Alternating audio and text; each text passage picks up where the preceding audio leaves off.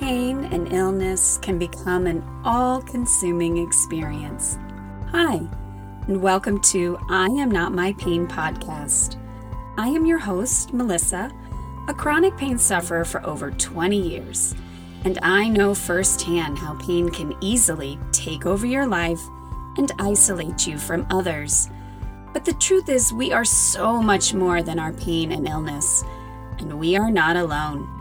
There are millions of fellow warriors on their own journey. Join me as we hear real stories of people living with pain and illness, their challenges, their victories, and the treatments they use to get through the day. I am not my pain, and neither are you. Welcome back to I Am Not My Pain podcast. On today's episode, we'll be touching on how chronic illness and pain affects our mental health. This is obviously an incredibly complex topic, but one thing is universal. When there are chronic issues such as pain and illness, there inevitably will be a toll on a person's mental health. How could there not be, really? To dig in, I would love to introduce today's guest, Chris. She is a teacher, a partner, a wonderful mom of 3 kids, an advocate for disability and the LGBTQ plus community, and she has suffered with pain since childhood. In her 30s, Chris was officially diagnosed with several autoimmune, endocrine, and genetic conditions, such as Addison's disease, POTS, and EDS. Chris has experienced numerous mental and physical traumas in her life, but in my opinion, by living and working through those traumas, she has become exceedingly wise beyond her years. She speaks very openly and candidly about the fact that with these conditions, she will most likely not live to see 60. I am truly honored to have her on the show, and I'm looking forward to my listeners hearing her harrowing journey and how she has learned to manage her mental health and really life with a remarkable outlook and perspective. Chris, thank you so much for being here. Thank you for having me. It's a wonderful opportunity to share sort of what I have learned, and I wish everybody could learn what I've learned without having to go through the journey to get there. And so I feel like if we can just share the knowledge, it's a great thing. And today is the perfect day to talk about mental health. To be honest, it's really difficult. This morning I woke up and I literally had the thought of, why don't I just stay in bed and go back to sleep? Now, For somebody else, that's okay. For me, that's actually giving up and deciding to die. Because if I don't get up and get out of bed and go and take my medication, I will fall asleep and slip into a coma and never wake up again. So a thought like that is a very dangerous thought to have. Very, very for you especially. Yeah, exactly. And so this morning is a good day to do this podcast and talk about mental health. It really is. And I mean, I really do appreciate, because I know that you have limited hours in your day where you're, able to do things. And so I'm glad you took the time. Thank you for taking the time to come on and speak. And I know I touched on your story a little bit, but I'd love to have you kind of tell it and keep the mental health aspects in that as well as you talk about it. So I'd love to hear about your journey so far. So I have had a very interesting journey. I'm a bit of a medical marvel. I'm held together mostly with my stubbornness. And it is, doctors don't exactly know what to do with me, and they never really have. So I was born literally folded in half. I came out butt first, and I was what's called a Frank's breech. So I came into the world, and for the first couple of months of my life, I was in pain like all the time, and my parents would have to stretch me out. So I started out in pain, and that led to some issues between my mother and I not bonding. My mom is also a narcissist, so not the easiest person to grow up with. I went through a childhood where I was bullied from basically the first day of school on, and I didn't really understand why. And so what this created was what's called fracturing. So different parts of me kind of broke off, and they became my protectors.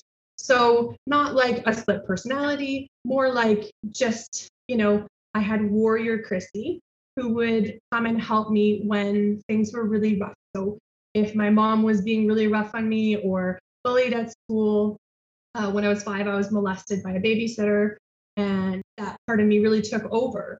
And I created these different parts of me to help me cope with the traumas that I just couldn't cope with myself, so that me, Chris, could exist in the world without having to deal with all of that. And it's actually Sure. fairly common. Fracturing is way more common than most people would think. My teen years were filled with depression, but my brother was depressed at the same time. And so this was my first introduction to the difference between gendered care for people with mental health issues. Women are very quiet about our mental health issues.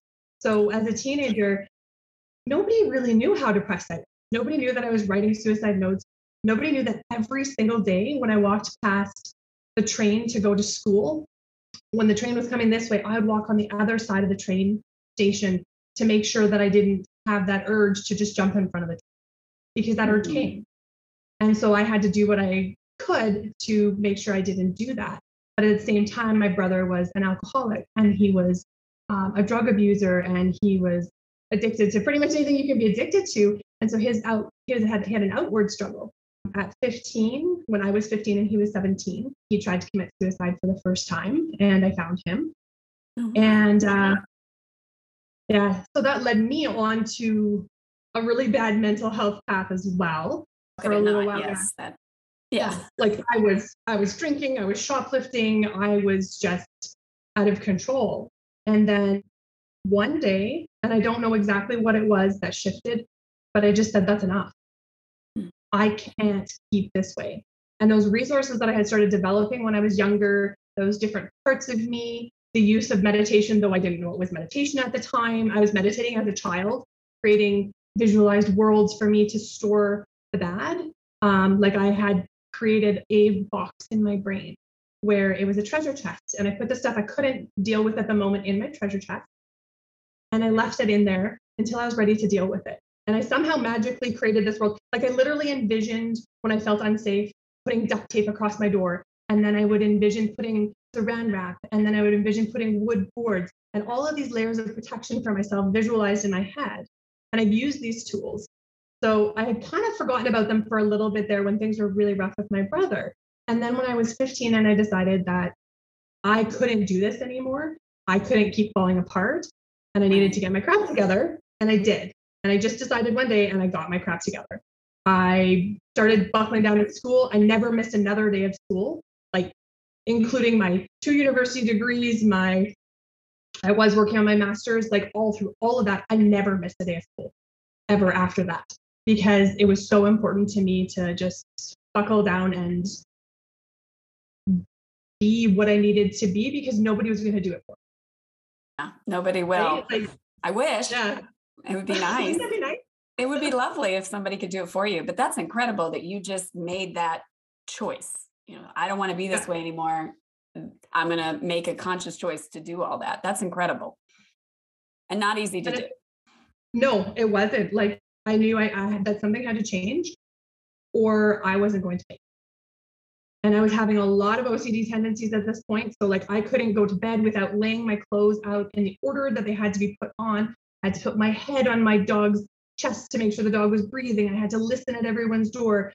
I was very much in my head and unable to really cope in the world, because my world was falling apart. My parents were not happy. My mom has never been an easy woman to be around, though my world was kind of falling apart on me. And so I had to make some changes. And then at 17, my world fell apart. My parents got divorced, which was a good thing. I was actually like over the moon thrilled that happened. Yeah. Well, sometimes, if you're living in a toxic environment, that might be a nice feeling for them to, you thought this was going to get better. This, they're better apart. Yeah, they're much better apart. That's for sure. But then my dog died. And then a couple months later, my brother committed suicide. I came home from school one day and I found his body. And that is something that sticks with you for the rest of your life. When you're 17 years old, and there was this moment where, the operator says, can you check for a pulse? And for just a microsecond, you think, oh, I can feel a pulse, but rigor mortis had set in. He had been dead for hours. And he knew I was going to be the person to find him because of the timing. So that also had sort of an impact of, he trusted me enough to be that person, which is an honor, I think, but also very hard as a 17-year-old to try and cope with a lot that. for you to carry. I don't think he thought, if anyone's going to find me, I want you to do it. But I don't think he thought of the other repercussions of of what that is. Wanted to be out of pain, out of suffering, but still, that's really tough. I'm so sorry you had to go through that. Thank you. And this sort of, I'd already had PTSD, but not knowing I had PTSD at the time. Sure. But this really led my PTSD to just, like, I would get on a bus and I would be sitting on the bus and I'd go, I don't know where I live. I know this is my bus stop that I get off on. And I would get off the bus and I would just stand there and go, do I turn left? Do I turn right? I don't know what my address is, my phone number, where I live, anything. And so I just had to stand there until I could kind of get myself back together. So between 17 and my early 20s was kind of to keep myself going. But at the same time, I was doing talks in high schools and junior highs about suicide and signs to look for and talking about my brother's story and stuff like that. Because I've always wanted to be a teacher. Like, I went to kindergarten and it was like, I want to be a teacher. That's it. Wow. And that's what I've always wanted to be. And I led a very interesting journey to get there. We don't have time for that journey. But eventually I got there and went, I'm a teacher. By 22, I started wondering if I was gay. Had this moment where I was like, yes, I am. And then I freaked out, completely married a man and had kids. And this is quite common. Then when I had my kids at 23 and 24, I went through postpartum depression. Ooh. And that was a rough go there. And I ended up medicating. And the medication was the best thing at the time, though incredibly difficult to get off. And that was the start of some endocrine issues. So by 26, I stopped menstruating. I started going through menopause. I'm fully at 40, I'm fully postmenopausal, which bonuses and, Yeah, pluses and minuses. Pluses and minuses for sure. That. But not easy to go through the actual menopause at that age. No way. No. When doctors are like, I don't know what's going on. So through my whole life, I've had pain because I have Ehlers-Danlos, and nobody really knew this. I thought every 8-year-old laid down at night and cried themselves to sleep because their back hurt so bad. I just thought that was normal. Yeah, that was normal to you. Yeah. How would you know any differently? Right? If that's your normal. I thought every kid at lunchtime, like, I would crawl behind those big green metal electrical boxes and pass out every lunchtime. And that was just what I thought was normal. That's just what you grow up with, but that was right. Yeah. You're a child. You don't know differently, but wow. I mean, I'm sure when that adult side kicked in, it was like, what? Like, this isn't typical. Like, I had a very atypical experience. I didn't realize. It might have been a blessing you didn't at the time because you're a child, but at the same time, wow, that's an impact. That's intense. So then I come out at 26. There's a lot of shame in there. I feel, I feel bad for my ex-husband. I land myself in an abusive relationship because we go to what we know. So if you have a parent who is an extreme narcissist, who is abusive, that is what you are drawn to. And so you tend to pick partners who will treat you how you were treated and how you feel like you should be treated, how you feel like you deserve. And I am still working very much on that self-love and that getting past that in therapy. But it is a part of it, right? Right. And so at 37, I really have another big breakdown. My mom's diagnosed with breast cancer. I find out my partner is actually a con artist who took me for everything I had. And I get an infection in my finger, a paper cut that just turns into this massive infection, and my body just starts shutting down.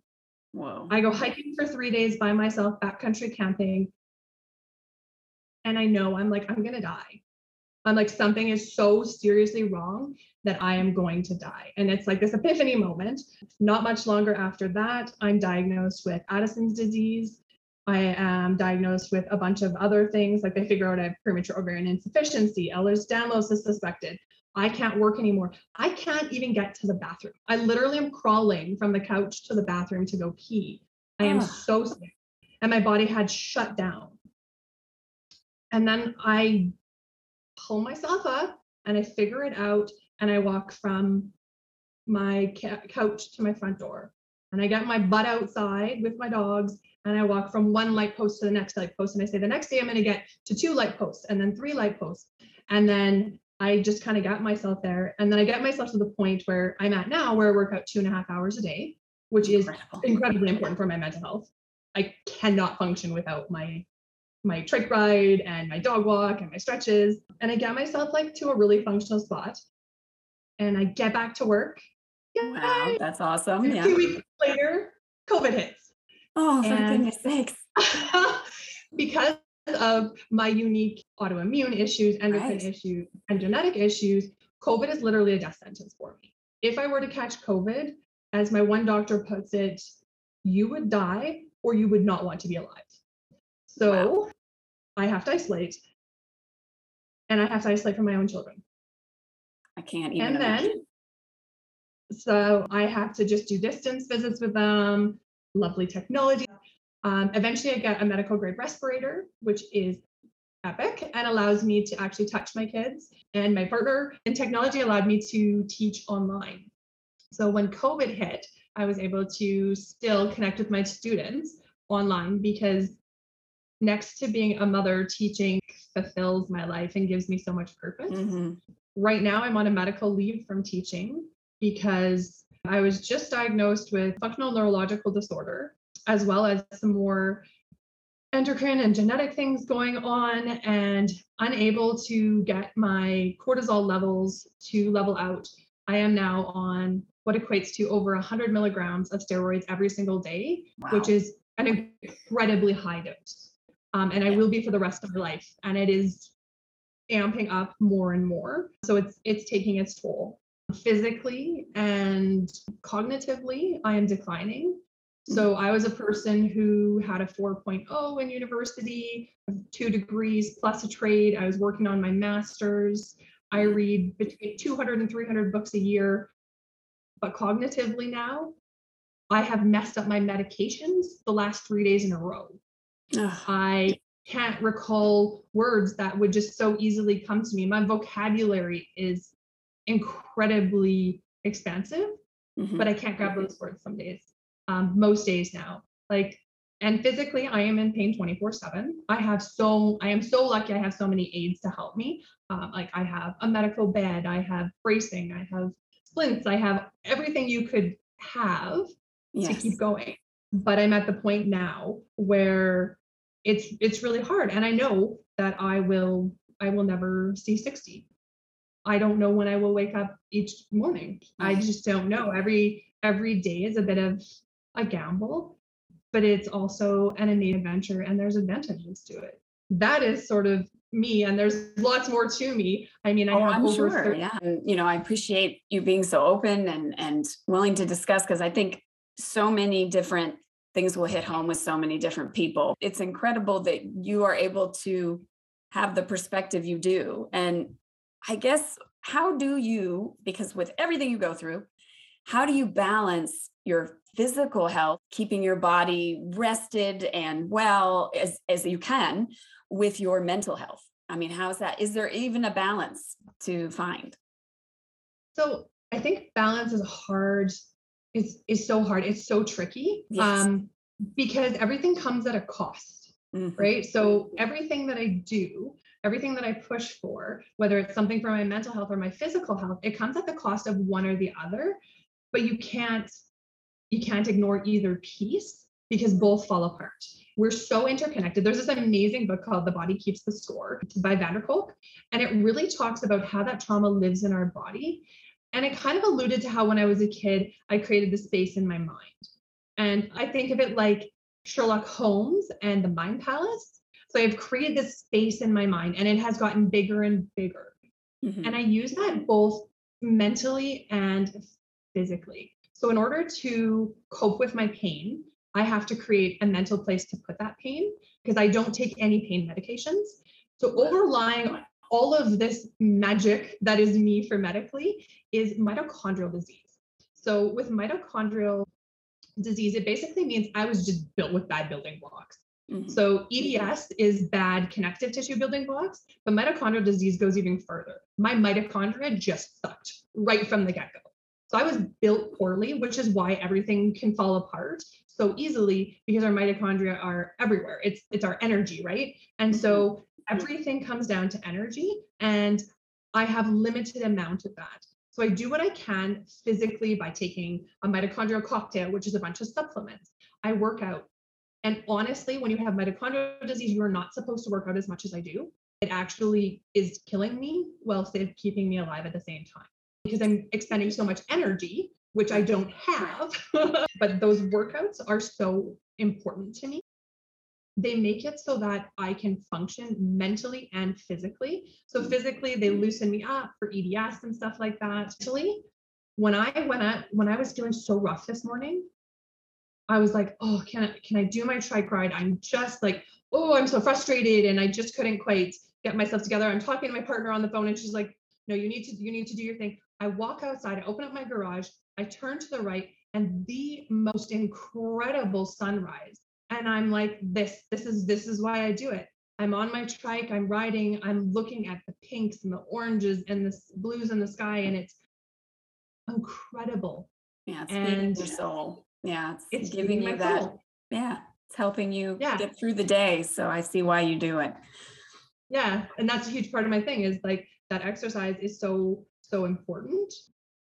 But yeah, you have to find that balance between the physical and the mental, and it will come at a cost, and you have to decide what that cost is worth. But for me, I am on, I think, 372 days of meeting my, Apple Watch workout goal, Wow. stand goal, and exercise goal every day, including days that I had surgery. I had hernia surgery. And No, my you surgery didn't. You probably killed crazy. me. You're crazy. I'm on my I'm on my bike 2 hours after having surgery. No.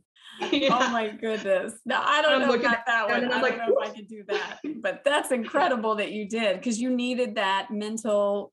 I mean, everybody has their own way. You sound like the outdoors and being physical and all those were yours from the get-go. It sounds like, you've always enjoyed that.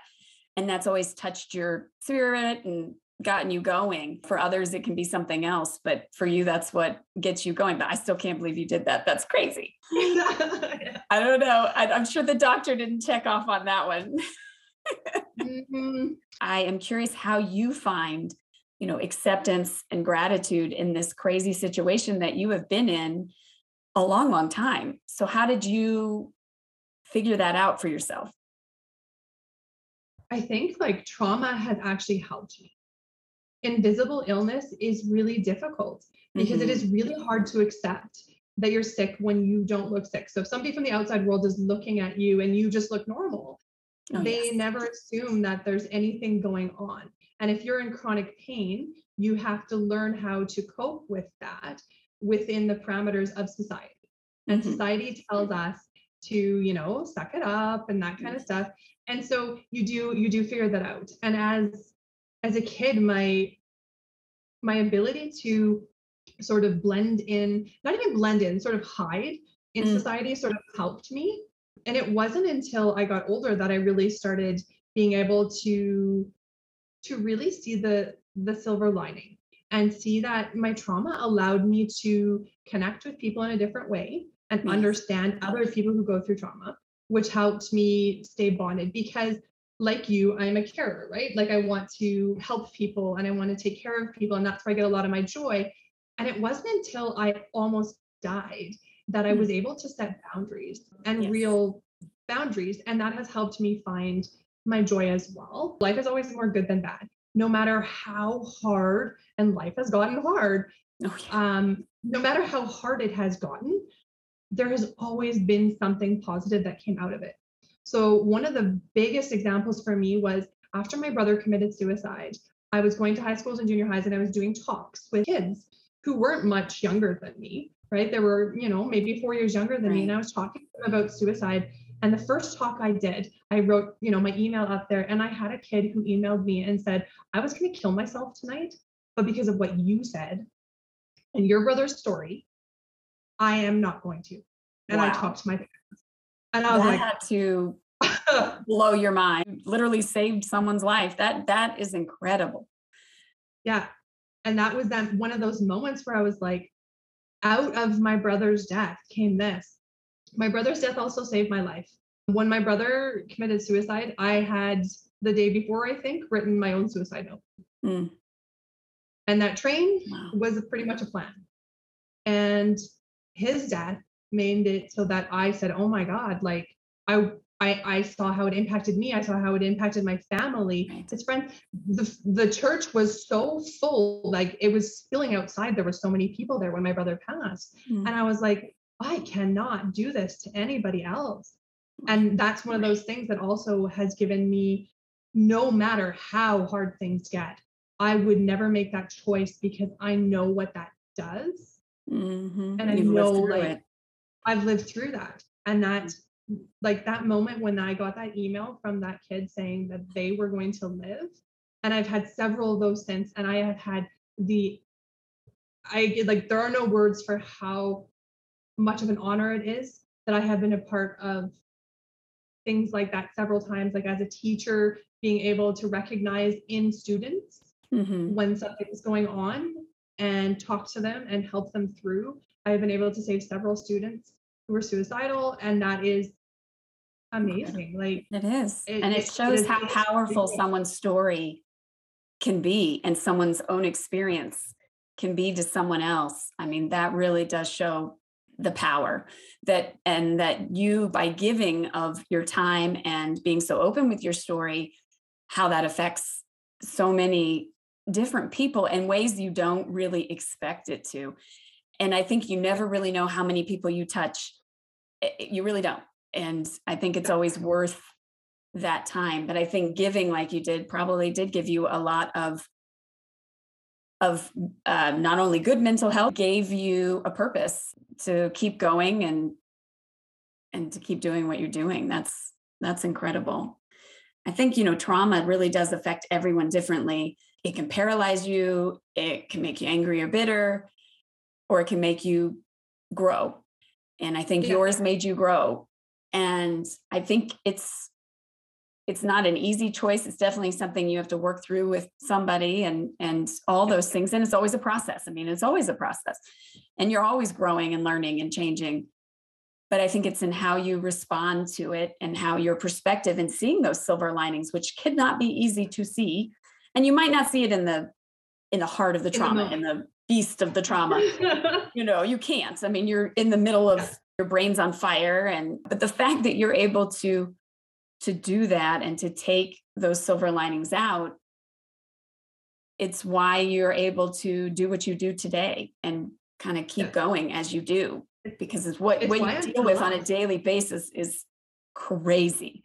I mean, if you really look back and sit back, and I'm sure to you it's now normal, but like to someone who is not, it's like, whoa. I mean, it's mind blowing what you have to go through on a daily basis is a lot.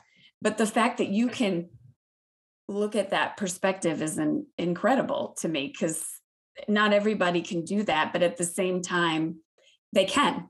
It's just a matter of shifting that perspective a little, and it's not an easy No, task. it's not. And I've had the absolute amazing pleasure of sharing my story in so many different ways and with Mhm. different people and different aspects of my story. Like sometimes it's just talking about suicide, sometimes it's mental health, sometimes it's physical health, whatever it is. But I've had so many people say, you have inspired me to try this new thing, to do something to make my life different, to make new choices. And I find that so incredible. Like I have all these messages from people, like I've had people write me poems and things like that. Like it's so They nice. But again, should. I'm telling you, they should write a book. They should memorialize you. I mean, it's incredible the way you look at it and your perspective on things. You are an inspiration. I mean, the way you handle things is inspirational. And I think too, at least I want my listeners to understand that I had a tendency when I would meet someone that was, quote unquote, worse off than me. I would yeah, have a tendency to feel enormous guilt and shame that I couldn't do more, that yeah, I was like, oh, look at me. I'm, she's so much worse off than me and I can't even do this. Or I'm in such a negative space. And I don't want that to happen here. I think no, what, not a compare. what we're doing is, I don't want you to feel that way. This isn't about comparing, because to me, pain is pain, suffering is suffering. And it doesn't matter if it's big or small, it matters to you and your life and how your life is affected. So it matters. And I want you to take from her story, from being more inspired, dive into the fact that she is able to take all this darkness and respond to it with light. And it's not mean you're perfect. I mean, I'm sure there's days where you No, are crying on the there is floor and screaming in a a good pillow. ugly cry on the bathroom floor is like so necessary every once in a while because you have Cathartic, to yes. grieve. You have to grieve through. Every time I get a new diagnosis, I pretty much have a good ugly cry, Mm-hmm. get it out, or I go into the woods and I scream. I will literally scream F you to the universe for a second Good, and then good. come back and thank the universe for all the blessings that I have and Yes. then move on. But you're so right. It's not a comparison. Nobody can compare what they have going on with somebody Mm-mm. else's because we all have different lived experiences. And someone looks at me and I'm going to be very real here. My daughter, my 15-year-old daughter, just turning 16, actually asked me why I would want to be alive because I am in so much pain. Mm-hmm. And yes, that hurts to hear from her. And there's a lot of anger she has towards the fact that I'm sick and the universe is not fair. And Understandably. life is not what it was and she wants what it was. But that's a very valid thing to ask too. But at the same time, it's not a comparison. Mm-mm. My physical pain or my emotional pain or whatever it is not the same as somebody else's. And it's never going to be. And Mm-mm. it's not a contest. Like I may not live till 60. It's incredibly unlikely that I will, Mm. but that's a gift on its own. Like I know every day, I know the value of every day. And somebody else has other things that are different. And we can never compare those. And it should never be this, like there is sort of this disability trope, the heroic disabled person who is always like, no matter what, they can do Yes. it. And often I will get put forward as like that trope, but I'm not perfect. No. I mean, I have my days where I will, say something ugly. I will do something I'm not proud of because I'm frustrated and I'm in pain 24/7. And every once in a while, that little mind palace that I have slips Of and my course. pain comes. I'm human, right? And we're all human. And there should not be that comparison. What I recognize now is it's good to realize that maybe you're not as bad off as you thought. It's not a bad thing to recognize that sometimes, but it's Yeah. also, it's okay to say, this is still my experience. This still hurts me. This still bothers me. This is affecting my life in big ways. But we can take what we have and make the most of what we have, and kind of accepting where you're at, what you're capable of doing, and still finding those little things that give you joy throughout your Yeah. days is, I think, the biggest key I have. So I want to ask my last question, which is, what would you say illness has given to you? Um, so it is a huge gift, I think, because I can relate to people in ways that I couldn't relate to people before, Mm-hmm. right? Having an understanding of physical and emotional pain allows you to connect to people. And I don't actually know what it's like to not be in pain. And that is a gift in its own because I have a really high pain tolerance. So that's a good thing too. I I have bet you do. like full sleeves of tattoos that I sat there and like my tattoo artist is like, this hurt. And I'm like, no. No, this Right. is So nothing, man. this Nothing. is nothing. There's little fun things like that. But overall, I can choose to see this as a gift, not a loss. I can do all the things that I've never been really good at. Now I can relax because as I physically decline, I have probably a couple more years of walking before walking is not going to be an option anymore. And so I will go out and I will go for a hike and I will get to the top of that mountain and close my eyes and listen to the birds and smell the sap on the trees and feel the sun on my face and the wind. And I will take that in like nobody's business and truly appreciate that. When I eat food, and I love food, I love cooking. I have so many dietary restrictions. It's ridiculous. So I cook all my own food, but I love my own cooking, so that works. And That is I'm good. beautiful. That's good that you do. That's So good. when I taste, like I really taste food. Like I taste every little spice in there, and I love spices. And I appreciate every little thing. When my kids laugh, my heart feels like it's going to explode with so much joy when I, was working with students and they get something and there's this like moment, it's like, oh my God, like they got it. And it feels so incredible. And I can really appreciate every one of those little things. Every day when I wake up, I know I get another chance to leave my mark, to do something for somebody else. And it's harder in this, COVID world. Yes. But there's a lot of especially things for you. Yeah, especially for me. Like I have to distance from people, but I'm lucky I have my respirator. And I mean, I'm still on school council on my youngest son's school, and I can still do that. We just do it digitally, all those things. Like I have it has given me the ability to see the world in a different way. And I can be a little bit selfish now, and I can work on finding my joy. And that is a huge gift. I can slow down as I cognitively decline. I can read my favorite book again and read it like it's the first time and enjoy it just as much as the first time I read it. And there are advantages to this. And I think if everybody can just sort of find those little things in life that bring them joy and just sort of stop and slow down a little bit. If you love food, go to your favorite restaurant and eat that meal that brings you joy and close your eyes. I think that we all need to do that more. And then I think with pain and illness too, when you're dealing with that and you're suffering, you kind of live in that suffering place. And you do forget to take those small moments to really savor what you enjoy and what you like and the things that you are able to do. And the truth is, we don't know what the future holds, none of us. And you don't know if you're going to get better or not, or if this is the way it is, but you've got to make the most of where you are at the moment. And I think you're living proof of that. That is so key. And you live that every day. Oh, I was going to say, I think one of the biggest things is knowing when to ask for help too. Like I have a team of therapists. I do neurofeedback. Like knowing when you need somebody else to support you is also just as important. I have my family, my friends, my people, and I couldn't do it alone. And none of us do this alone. And if you are trying to do this alone, it's so much harder. Even just like we connected through the Mighty, right? Through the app, the Mighty. And on there is an amazing community of people that can virtually support you. And sometimes that's all you have, and sometimes that's all you need. But just knowing that we do this as a community is really important too. It's so true. I think, we have a tendency to isolate when you're in suffering and when you are in pain. And then sometimes, unfortunately, a lot of people aren't as lucky as us to have very supportive families and friends, because a lot of people don't get it, especially with invisible illnesses, because they look at you and you're like, you look fine to them. My last episode was, but I don't look sick.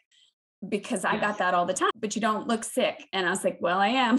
I don't feel good. After this, I'm going home and going to bed. But that's why you go to the places like the Mighty and the My Chronic Pain Team and all those different things. There's so many out there that you can even find for your own disorders and conditions, and that you can find that support somewhere because you need it. I mean, you cannot go through this by yourself. If you do, you're going to go to a dark place very, very quickly. And that's hard to get out of. So you've got to ask for help. That is so key, is asking for help. And that is not easy for certain people. I know it's not easy for me, but I think that's one of the things illness has taught me, is to be able to ask for help when I need it. And that is something I had to learn. I think that is so important. I do want to mention that Chris has an informative YouTube channel. And if you search on YouTube for Chris, Chris LaMarca, L''AMARCA.